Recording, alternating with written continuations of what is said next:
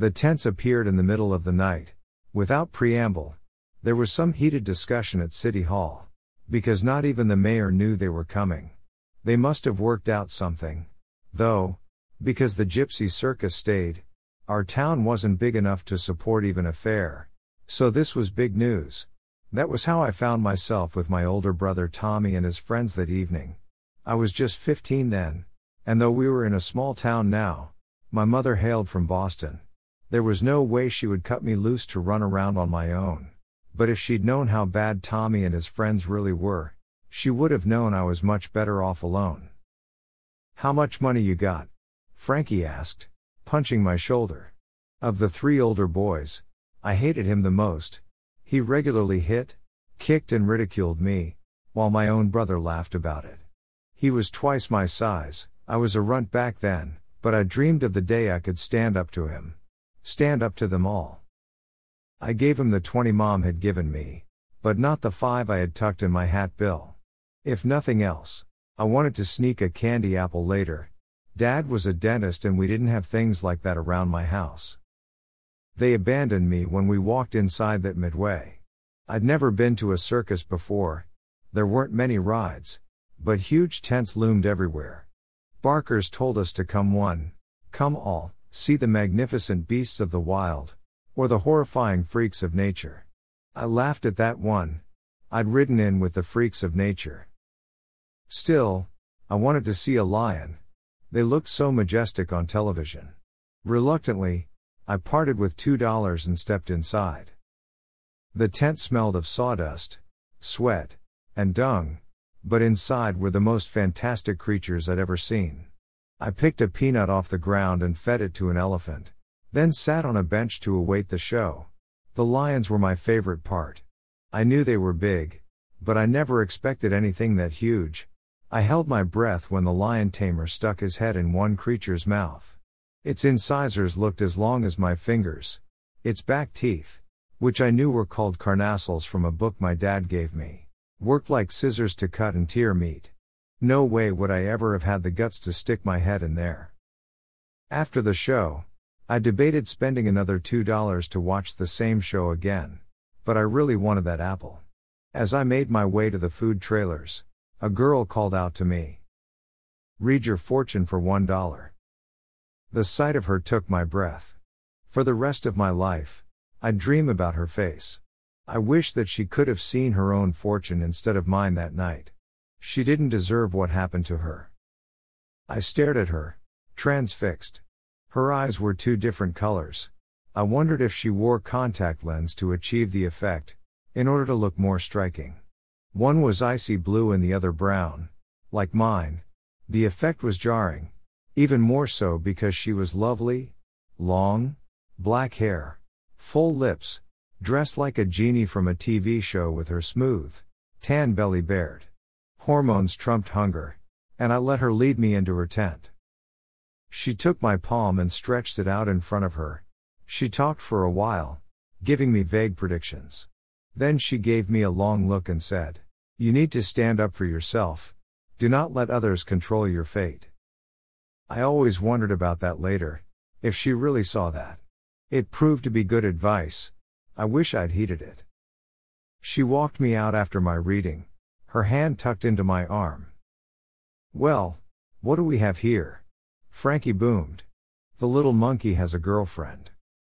Her hand tightened on my arm and then she smiled. "I'm taking a break." Frankie caught her arm as she tried to walk by, and Tommy and his friend James blocked her. I wanted to tell them to leave her alone, but my voice was a frog hung in my throat. "Hang on," Frankie said. "I got $1. I want my fortune told." Matter of fact, he leered at her. "What will a 10 get me?" To my horror, he grabbed her waist and pulled her against him. She struggled free and snarled something in a foreign language. Then she spat on his shoe. Frankie backhanded her, then dragged her into the tent. I turned to run and James tripped me. I went sprawling into the dust and my mouth filled with blood. James hauled me up and I heard a click as he opened the switchblade he always carried. He pressed it against my back. "One move, and I'll slice your spinal cord," he said. Snitches end up in ditches. It only lasted a few minutes, but it seemed like an eternity. They brutalized that girl. I heard her struggle at first, then nothing. That nothing terrified me. I was crying, blood and snot choking me. People walked right on by and nobody seemed to notice something was wrong. Something was horrible. The newspaper said her father found her, naked and beaten in that tent. It was 2 days before she could give the police a description. I was relieved when the police pulled up in front of our house. "Don't you say a word," Tommy hissed. "Or I swear on my life, I'll end you." I wish I could say that I spoke up, told the police everything. But I didn't. I thought her description would be enough. And the DNA.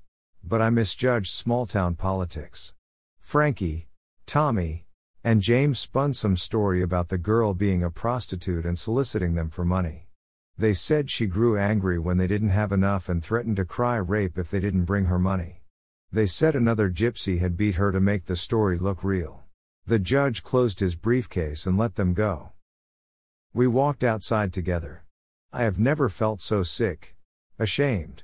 Tommy and his friends stood beside me in their fresh suits and ties, looking like altar boys. An old gypsy woman approached.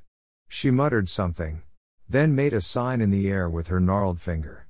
Frankie stepped toward her and James caught his arm. The girl sobbed against her father, her beautiful face still swollen and discolored. She whispered something to the old woman and pointed at me.